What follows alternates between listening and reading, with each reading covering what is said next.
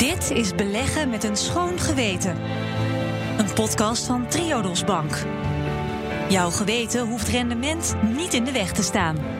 In de Triodos podcastserie Beleggen met een schoon geweten gaan we vandaag praten over microfinanciering. En dan in het bijzonder over fintech-oplossingen die via microfinanciering worden gefinancierd. En zoals altijd ga ik dat doen met mijn co-host Albert van Zadelhof van Triodos. Hij is daar verantwoordelijk voor private banking. Albert, vertel eens kort over jezelf en jouw rol bij Triodos. Ja, je zegt het al, verantwoordelijk voor private banking. En ik ben zelf al heel lang werkzaam in de hele financiële industrie. Heb die veranderingen ook gezien die je net aangeeft. Maar ik vind het bijzonder prachtig werken bij Triodos Bank, omdat wij veranderkracht geven aan het vermogen van onze klanten. Nou, en om te praten over die microfinanciering is hier ook Dirk Elsen, directeur opkomende markten bij Triodos. Welkom Dirk. Dankjewel Paul. En vertel eens jouw connectie, jouw rol binnen Triodos. Ja, dankjewel. Ik geef leiding aan een team van ongeveer 45 professionals, 20 verschillende nationaliteiten inmiddels. Dus een super team om mee te werken. En wat wij doen is, en daar vind ik het ook zo leuk om bij Triodos dat te kunnen doen, is wij brengen twee werelden bij elkaar. De wereld zeg maar van de wereldverbeteraars die een betere samenleving proberen te bouwen, en de wereld van de investeerders. Normaal zijn dat gescheiden, elkaar vaak uitsluitende werelden. Wat wij doen is, wij brengen dat bij elkaar. En dat is echt een super omgeving om in te werken. Ja, lukt dat een beetje? Dat lukt heel erg goed zelfs. Ja, met alle bescheidenheid. Maar wij beheren op dit moment een portefeuille van ongeveer €1 miljard. Nou, alles is relatief, maar dat is toch niet niks. En werken heel intensief met financiële instellingen. Maar daar komen we over te praten, over de hele wereld in zo'n 60 landen. Meer dan 120 instellingen waar we direct mee samenwerken. En dat is echt, als je dat mag doen, vanuit Zeist of all places, is dat toch een hele bijzondere ervaring. Ja, microfinanciering. Dus daar gaan we het over hebben. Ik ben Paul Lasseur. En als je het hebt over microfinanciering, dan heb je het ook over fintech. En dan moet je ook vaststellen dat de tikkies van deze wereld, dat die toevallig en heel opvallend eigenlijk uit de ontwikkelingslanden komen. Dat zeg ik toch goed, Dirk? Dat zeg je heel goed, Paul. Het is ontzettend boeiend om te zien hoe wat misschien zelfs wel een redelijk traditionele wereld was van microfinanciering, die zich de afgelopen decennia heeft ontwikkeld, waarbij ik kleine kredietjes verstrekken aan kleine ondernemers, aan individuen met een kleine portemonnee. Dat heeft een enorme vlucht genomen de afgelopen decennia. Dat is een grote markt geworden waar ook veel private investeerders in zitten op dit moment. Wat het beeld wat ik nog heb, en misschien veel meer mensen bij microfinanciering, is dat we met z'n allen wat muntjes bij elkaar doen. Ja. En dan een vrouw, het is vaak aan vrouwen gericht, dat die dan een naaimachine kunnen kopen. En dan ineens voor hun familie, of misschien zelfs wel voor het hele dorp, dan een inkomentje kunnen genereren. En dat gebeurt nog steeds. En dat is ook fantastisch. Wat je daarnaast ziet, is dat die vrouwen die dan vaak ook in steden of ook meer in rurale gebieden wonen, dat die allemaal naar die microfinancieringsinstellingen toe moeten om hun zaken te doen en daarmee ook een hoop tijd verliezen. Wat je nou met technologie zit, is dat je ineens een hele andere penetratie in die markt kan krijgen, dat je mensen veel dieper in de rurale gebieden ook naaimachines kan laten kopen en daar leningjes voor hebben. En dat is een revolutionaire verandering in dit moment, waardoor we veel meer mensen bereiken dan dat in het verleden gebeurde. Ja, dus we moeten ons beeld van microfinanciering nodig bijstellen. En daarom geven we hier ook een korte uitleg van wat microfinanciering precies behelst. Wereldwijd hebben 1,7 miljard mensen in ontwikkelingslanden geen toegang tot financiële diensten. Gewone banken laten deze mensen niet toe. Maar microfinancieringsinstellingen doen dat wel. Ze zorgen ervoor dat mensen geld kunnen sparen of overmaken. En ook geven ze leningen aan kleinschalige ondernemers die een eigen bedrijf willen opzetten. Koningin Máxima zet zich al jaren in voor microfinanciering. Onder andere als lid van de Verenigde Naties. Via een fonds ondersteunt Triodos microfinancieringsinstellingen in ruim 40 ontwikkelingslanden. Dankzij dit fonds ontvangen miljoenen mensen, waarvan het overgrote deel vrouw, een microkrediet. Ja, Albert. En voor private banking klanten van Triodos is microfinanciering daar een interessant doel voor? Ja, ik denk dat je daar ook even de gang van de microfinanciering als zich in een beleggingsportefeuille moet bekijken. We hebben al sinds ik begonnen ben, hebben wij microfinanciering in onze beleggingsportefeuille zitten. Maar dat beeld, dat hele succesvolle beeld van de vrouw met die naaimachine, dat kleeft wat onze klanten betreft ook een beetje te veel alleen aan microfinanciering. Het is een bijzonder aantrekkelijk beeld. Maar het is een beetje kneuterig. Ja, kneuterig, het geeft niet meer recht aan wat er gebeurt bij microfinanciering. En je ziet dat een nieuwe groene belegger, zoals wij, succesvolle oud-ondernemers, stichtingen en verenigingen, die zeggen dat is mooi, dat beeld, maar ik wil ook wat het terugzien van die ontwikkelingen in die fintech waar jullie ook altijd over hebben, waar je ook deel van uitgemaakt. En als je dan speurt in onze portefeuilles, in onze beleggingen, dan zie je dat heel opvallend bij de microfinanciering heel pregnant naar voren komt. Ja, dat juist daar die fintech-ontwikkeling heel hard gaat. Ja, en dat vragen onze beleggers ook. Ja. En kun je in fintech iets betekenen met micro-investeringen? Of het zijn geen micro-investeringen natuurlijk. Het zijn geen microfinancieringen. Het zijn grote investeringen van microprojecten. Ja, weet je, het is wat je ziet gebeuren, en dat was in Nederland niet zo lang geleden ook nog zo. Als je financiële instellingen de markt in wilde brengen, dan moest je kantoren huren of bouwen. En dan kwamen de mensen daar naartoe. En daar deed je je zaken. Nou, in Nederland. Loket, echt, ja, precies. Van baksteen. De grote verandering, denk ik, is dat door digitalisering, door gebruik van het internet, kun je op een hele andere manier die klant benaderen en kun je die klant naar binnen halen. Of het nou naaimachines is, of inmiddels ook meer een MKB-gericht bedrijf, waar je ook een enorme verbreding ziet. Daar zit een enorme verandering. Daar zie je steeds meer mensen aan de bak komen. En zie je ook, gedreven door digitalisering, door dataflows, analyse van data's, zie je een verbreding van het productenpalet. Voorbij alleen kredieten, naar heel veel savings ook, naar verzekering, dat noemen ze insurtech, naar agritech. Tech komt overal naar voren. Je ziet ook adviesproducten ontwikkelen. En dat is een ontwikkeling die, ik zit hier nu 7 jaar bijna. Nou, dat was 7 jaar geleden, was dat ontzettend ver weg nog. Ja. Nee, maar dat geldt natuurlijk ook voor dingen die we hier gebruiken. Hè. We begonnen deze podcast al met het verhaal over de tikkies, die eigenlijk voortkomen uit wat voor mij in Afrika is begonnen. Want mensen hebben daar geen bank of niet binnen 200 kilometer waar ze dan naartoe moeten wandelen. Ja. Dus dan bood de mobiele telefoon, want die hebben ze dan wel allemaal. Dat biedt dan ineens uitkomst. Dus dan heb je het M-Pesa-systeem, dus het betaalsysteem via een mobiele telefoon in Kenia. Daar is Kenia gewoon een world leader op het gebied van betalen. Nou, wie zou dat gedacht hebben? Ik sprak gisteren nog een ondernemer hier in Nederland die via een Nederlands intermediair betalingen doet aan Kenianen via M-Pesa. Nou, vraag me niet precies hoe het werkt, maar het komt rechtstreeks bij hem binnen. Het komt rechtstreeks bij hem binnen. Ja. Ja, dat is een waanzinnig snelle ontwikkeling geweest. En dan zijn we in Nederland nogal tamelijk ouderwets. Hè? We hebben een betaalsysteem wat al in de essentie eigenlijk niet zoveel veranderd is in de laatste 50 jaar. En waar wij ook nog steeds met pasjes betalen, hè, met zo'n chipknip erop. Ja. En dat is intussen, zien we dat aan de overkant ongelooflijk opkomen. En ik vind het ook wel heel goed dat wij onze relaties daarmee ook gewoon daarmee informeren van, joh, daar gebeurt het. Het is echt niet meer ontwikkelingswerk van vroeger. Hier gebeuren de nieuwe technologieën. En het is vaak ook... En dat is ook waar microfinanciering fintech ontmoeten. Absoluut, ja. Hoe zit dat verband? Want bij mij is het nog steeds, en dat kleeft eraan, hè, dat is wat Albert niet handig vindt voor zijn klanten. Dat we zien allemaal die Afrikaanse met een naaimachine. Ja. Die ze dankzij, we zijn met de pet rond geweest en zo dat zij een naaimachine kan. Nou, weet je, aan de ene kant blijft het heel belangrijk om die kleine ondernemers te ondersteunen. Aan de andere kant doet microfinanciering natuurlijk veel meer. Dat is precies Alberts punt ook. Het stelt mensen en gezinnen in staat om ook in hun leven de keuze te maken die ze willen maken. Financiële dienstverlening waar nog 2 miljard mensen van buitengesloten zijn, kunnen dat vaak helemaal niet. Nou, door die fintech krijg je een veel diepere, veel makkelijker bereik, ook van vergelegen locaties. Daar zullen we straks misschien als een leuk voorbeeld van bespreken. Je ziet een verbreding van het productenpalet. En ja, wat dat is echt, de sky is the limit. En waar oud en nieuw elkaar ontmoet, is dat ook door de internettechnologie en de digitalisering kunnen microfinancieringsorganisaties ook gebruik maken van agenten. Je hebt een kleine mom-en-pop store in een ver weg dorp. Ja. Maar die kun je in je business trekken. Die kun je agent maken als financiële instelling voor het verspreiden van je financiële producten. Daar hoef je geen kantoor voor te bouwen, daar hoef je geen mensen voor in dienst te nemen, daar hoef je geen infrastructuur voor neer te zetten.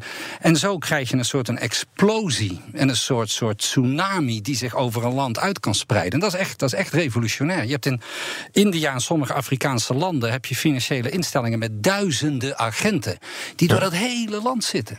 Ja, dat is ook fintech. Maar een beeld wat zich nu nu aan mij opdringt, is dat van Unilever, dat op die manier zeep verkoopt in de ver achtergelegen gebieden van Kenia bijvoorbeeld ook.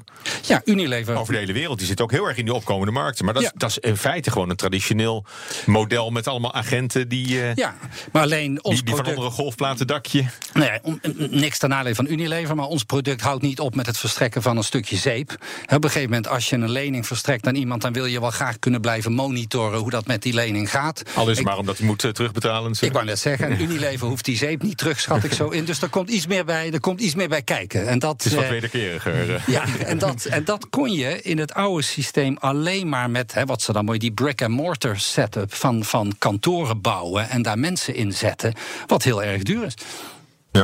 Ja, eigenlijk, waar je het eigenlijk over hebt, als je het over hebt over het bereiken van die vergelegen gebieden en ook individuen die op die manier in staat worden gesteld om zaak te doen of een onderneming te drijven, dan valt eigenlijk al gauw de term inclusive finance. Ja, en dat vinden mensen vaak wel een beetje een abstract woord. Hè. Microfinanciering resoneert heel goed. Wat je met inclusive finance in feite bedoelt, en ik gebruik het afhankelijk van met wie je praat, wel of niet, is dat je wil mensen erbij betrekken. En dat is in feite 2 miljard mensen in de wereld die buitengesloten zijn van financiële dienstverlening, hebben het een stuk moeilijker dan jij en ik. Die kunnen geen kredieten, die kunnen niet pinnen, die hebben geen creditcard, die hebben geen verzekering. En die hebben vaak nog een heel laag en volatiel inkomstenpatroon. Nou, regel je leven maar eens als het er zo uitziet. En dat is waar je wat aan doet. Ja, dat zijn de ontvangers. Hoe is dat voor de investeerders, voor de beleggers, voor de particuliere klanten van private banking, Albert? De beleggers van Triodos Bank Private Banking zijn met name geïnteresseerd in hoe hun geld werkt. Dus wat voor delta dat verschil maakt. En tot nog toe was ook altijd heel prettig wat je ook al noemde, is dat je met een toch bescheiden beleggingsbedrag heel veel mensen kan bereiken. Dus met een paar duizend euro heb je al een aantal kredieten eigenlijk indirect verstrekt. Wat je dus nu hebt, is nog hogere leverage van je euro, doordat mensen nog beter bereikt worden in grotere aantallen. Erik schetst het beeld van een tsunami van dit soort dienstverlening. En dat is wat onze beleggers zoeken. Daarnaast, ook onze beleggers zijn uiteraard geïnteresseerd in het financiële rendement. Daar hoor je heel veel van wat het fintech allemaal gaat doen. Dat gaat een deel verliezers opleveren, maar gaan ook winnaars opleveren. En die willen daar natuurlijk ook graag in ieder geval terugzien dat een winnende fintech ook voor hun financieel rendement levert. Ja, maar naarmate de kleinschaligheid minder wordt, het wordt dus eigenlijk wat grootschaliger allemaal en wat wijder verbreid, wordt het misschien lastiger om terug te koppelen naar een particuliere belegger die juist, die misschien wel het gevoel wil hebben dat die 1 op 1 iemand verder helpt. Ik denk juist dat de technologie hem verder kan helpen in die verbinding met uiteindelijk met een leningnemer. Je kunt je voorstellen van een leningnemer die op de markt staat. Daar kan ik nu een videootje van maken. Ik kan er een interview houden. Maar met fintech in de toekomst kun je bijna live op de markt lopen. En je kunt met hem spreken, ook weer live. En je hebt dan een directe verbinding. Ja, het is, het is heel mooi. Ja, we hadden het hier ook al een voorgesprek over. Toen dacht ik ook, het doet ook wel een beetje denken aan een start-up en crowdfunding. Hè. Dat is een beetje hetzelfde gevoel. Dat je als collectief wat weet je, het heeft van geld laat werken. Het heeft alle smaken. Er zijn start-ups in deze omgeving, maar er zijn ook bestaande financiële instellingen die mee willen en eerlijk gezegd ook mee moeten in deze beweging. En die dus daar hun weg in aan het vinden zijn. Dus het is niet. Ook voor de beleggers, denk ik, wil je niet het beeld scheppen van dit is allemaal high risk en de helft gaat daarvan onderuit. Nee, natuurlijk niet. En je doet dat aan de ene kant met, en dat is ook de kracht, denk ik, van onze portefeuille. We doen dat aan de ene kant met bestaande financiële instellingen. Aan de andere kant zijn we ook aan de slag met niet reguliere bestaande, gereguleerde financiële instellingen. En zo versterk je aan beide kanten die beweging. En dat maakt het gewoon zo leuk. Ja, dit is dan duidelijk een voorbeeld van sociaal beleggen. Als je het hele palet bekijkt van duurzame beleggingen, dat wat bij Triodos, waar je uit kan kiezen, zeg maar. Welke positie, kun je dat percentueel aangeven? Het belang van microfinance in het geheel voor Triodos? Dat is wat je voor een deel zelf kiest, maar wat laat ik zeggen, wordt gezegd. door Dirk, is dat hij alvast €1 miljard heeft gefinancierd via microfinancieringen. Dat is dat ligt tussen de 5 en 10% van ons totale balans. Dan nemen we alles bij elkaar bij Triodos Bank. Dus het is een behoorlijke poot in dat verband. Ja, wat verder heb je ook met de green bonds, waar we het vorige keer over hadden. Ook hier zit een leuke connectie in, want Dirk heeft nog niet gesproken over wat fintech ook met zich meebrengt. Dat je namelijk groene energieproductie kunt verbinden met een financieringsinstrument ervan. Dus de cliënten achter de klanten van Dirk, die zijn momenteel op weg in ontwikkelingslanden om die allemaal te elektrificeren. Niet via ouderwetse fossiel, maar met zonne-energie. En met hele interessante financieringsinstrumenten die wij hier in het West-Europa ook zo goed zouden kunnen toepassen. Hele moderne technieken zijn dat. Misschien leg ons uit. Om dat voorbeeld even. Dat is geef maar een paar voorbeelden van wat jullie mogelijk maken. Laat ik beginnen met het werken met traditionele financiële instellingen. Want dat is ook belangrijk. Wij werken in Kazachstan met de grootste financiële instelling van het land, KMF heet die. En die hebben, Kazachstan is een enorm groot land, heel dun bevolkt. Dus kom maar eens in de uithoeken van Kazachstan, daar kom je niet. En daar bouw je ook geen kantoren. Dus daar is de digitalisering en het uitrusten van de loan officers, zoals dat dan heet, met tablets die ze on- en offline kunnen gebruiken, heeft gewoon geresulteerd in het feit dat er ook de mensen in de verre buitenplaatsen betrokken kunnen worden in dat financiële systeem. Ik heb datzelfde meegemaakt in Arowan, dat is een Indiaanse organisatie in Calcutta. Ik ben daar met een loan officer op pad geweest, heb daar in kleine hutjes gezeten met mensen op het bed, waarbij ze met de tablet mensen onboarden, dus mensen klant maken, linken aan het Indiaanse identificatiesysteem, dat heet Aadhaar. Dan kun je met je tablet connectie maken met een landelijk systeem. Dan kun je dus je know your client en je identificatie doen. En we gingen een half uur later de deur uit en het was geregeld. Nou, dat doe je dus met een traditionele financiële speler. Heel belangrijk ook. Het allerleukste vind ik eerlijk gezegd, en dat is het voorbeeld waar Albert ook op duidde, daar ben ik zelf ook geweest. Dat maakt ook altijd de leukste voorbeelden. En jullie mogen zeggen wat het is. Maar ga je dan achter op de brommer mee met zo'n loan officer? Of? Ik Calcutta wel. Nou, ik mocht niet achter op de brommer. Ik moest in de auto erachter. Gebied de eerlijkheid te zeggen. Een beetje als een Indiana Jones van de microfinanciering. Ik had dat wel gewild, maar daar waren grenzen. Het bedrijf waar Albert het over heeft, het heet M-Kopa. Dat is een in Kenia gevestigd bedrijf.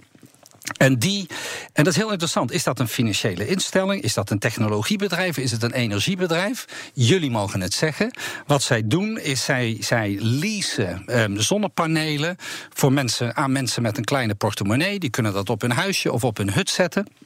Embedded in dat paneel zit een chip die vanuit een callcenter aangestuurd kan worden. En als de betreffende klant zijn maandelijkse of wekelijkse betaling niet doet, dan kan centraal vanuit het callcenter kan dat zonnecel die uitgeschakeld worden. Nou, dat noem je pay as you go. Oké, dan word je afgesloten. Dan word je afgesloten. Maar ja, weet je, er zijn geen zekerheden voor dat soort financieringen. Dat zonnepaneel wordt aan mensen verstrekt. Dat zijn op dit moment 600.000 mensen, alleen al in Kenia, die op dit moment zo'n M-Kopa zonnepaneel hebben. De verliesratio's en de mensen die afgesloten worden, die zijn heel erg laag. Want mensen vinden dit ook belangrijk. Want het stelt in staat voor hun kinderen om 's avonds te lezen bij een lampje die op het zonnepaneel, door de zonne-energie gedreven wordt, zodat ze kunnen studeren, zodat ze kunnen lezen. En op die manier breng je alles bij elkaar. Dus leasing, energieverstrekking, het is echt een technologie. En dat is nou, als Albert heeft over van jongens, maar wat is nou zo opwindend voor die beleggers? Dan heb je hier een van de meest tot de verbeelding sprekende voorbeelden, waar wij ook direct mee samenwerken. En ik ben in dat callcenter geweest. Ik heb gezien hoe ze het doen. Ze doen het ook verantwoord. Want dat is ook waar wij naar kijken. Dat ze niet overal die dingen van de hutten gaan slopen, weet je niet. Dat wil je natuurlijk ook niet. Nou, daar zit een heel systeem achter. En wij vinden het hartstikke leuk om daarin te kunnen investeren en die mensen ook weer een paar stappen verder te helpen. Ja, kun je inzichtelijk maken wat de rol van Triodos precies is in zo'n project? Nou, die rollen verschillen. In sommige bedrijven verstrekken wij eigen vermogen. Dus participeren wij echt. belegd, dan proberen we altijd zo tussen de 10 en de 30% te hebben van dat bedrijf, om daar de eigendom van te nemen.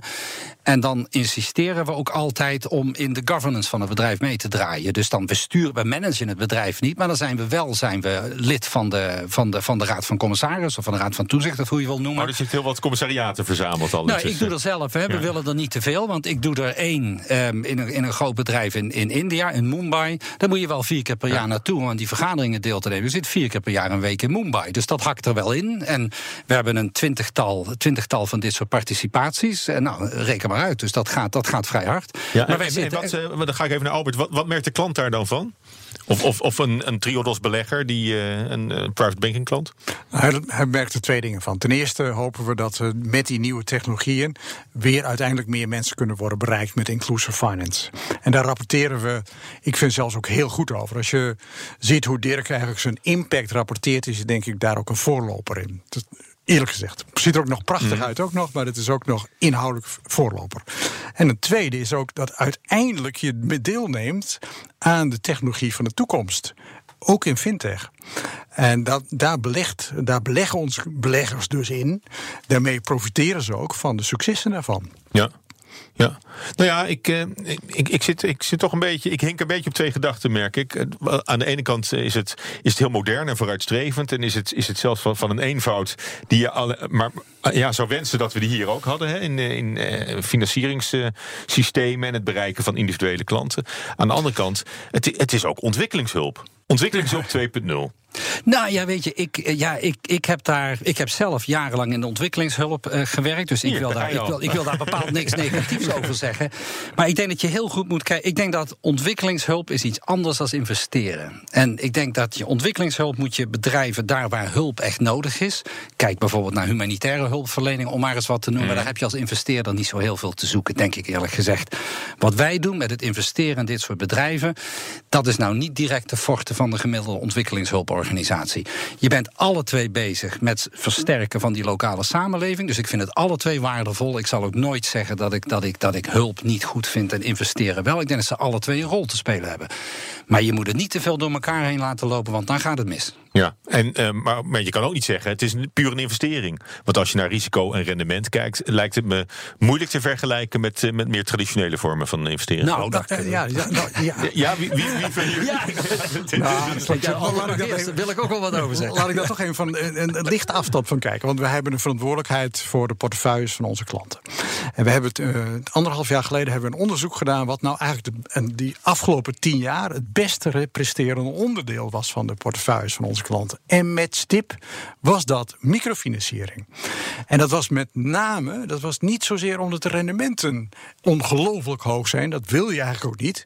Maar dat was omdat het hele lage risicoprofiel is over de jaren heen. Ja. En als je die combinatie, het was een heel leuk, heel mooi onderzoek, die we hebben nog steeds ter beschikking. Als je die combinatie ziet, dus het mengen van microfinanciering in een gewone beleggingsportefeuille, een duurzame beleggingsportefeuille, daar profiteer je als pure financiële belegger ook nog van. Ja, en als mens.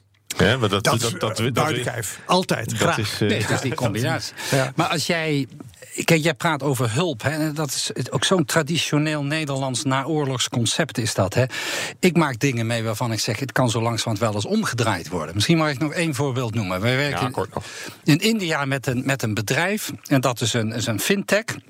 En die geven advies aan financiële instellingen hoe ze klanten die wanbetalers zijn weer op de rails kunnen krijgen financieel. Dan moet je je voorstellen hoe dat hier in Nederland... Een schuldhulpprogramma. Ja. Maar als je erin slaagt, want die banken die weten vaak helemaal niet, of die financiële instellingen weten niet wat ze daarmee moeten doen. Zij hebben met data-analyses kredietprofielen en profielen van verschillende klantengroepen gemaakt en ontwikkelen trajecten waardoor die mensen weer op de rails kunnen komen. In Nederland, als jij wanbetaler wordt ergens, zie er maar eens uit te komen. En ik bedoel, dat is ook wat je met fintech mogelijk aan het maken bent. Dat je dus adviesproducten op de markt krijgt waar niemand nog nooit van gehoord heeft. En waarbij je mensen, zowel in het belang van de financiële instelling als in het belang van hun eigen ontwikkeling, weer financieel op de rails kan krijgen. Zodat ze ook weer eens een lening kunnen of weer een klant kunnen zijn met een financiële instelling. Ik heb het hier op die manier nog niet gezien. Dus die hulp die kan wel eens een keer deze kant op komen, ook, vind ik. Dus dat is een hele interessante bijvangst van microfinanciering microfinancieringsprojecten is dat we er zelf ook nog op vooruit gaan, technologisch. Ja, dat is denk ik wel eentje dat wat Dirk heel goed zegt. Dat is onze toekomst zelfs. Ik denk het ook. Het is niet meer een land van Verwegistan wat geholpen moet worden en wij met onze superieure technologie en kennis. Het gaat steeds meer op gelijke voet verder. Nou, ik denk dat we hier misschien over een jaar nog eens over moeten praten. Kijken hoe ver we dan zijn geworden intussen. Want dit was alweer de podcastaflevering van Beleggen met een schoon geweten van Triodos Bank. Nu ging het over microfinanciering. Ik wil mijn gasten graag hartelijk danken. Dirk Elsen, directeur opkomende markten bij Triodos. En mijn vaste co-hosten in deze serie, Albert van Zadelhof van Private Banking bij Triodos. Dank jullie wel. Ik ben Paulus Seer. Graag tot de volgende keer. Dit was Beleggen met een schoon geweten. Een podcast van Triodos Bank. Meer informatie over dit onderwerp vind je op triodos.nl/beleggen. Laat jouw geweten rendement niet in de weg staan.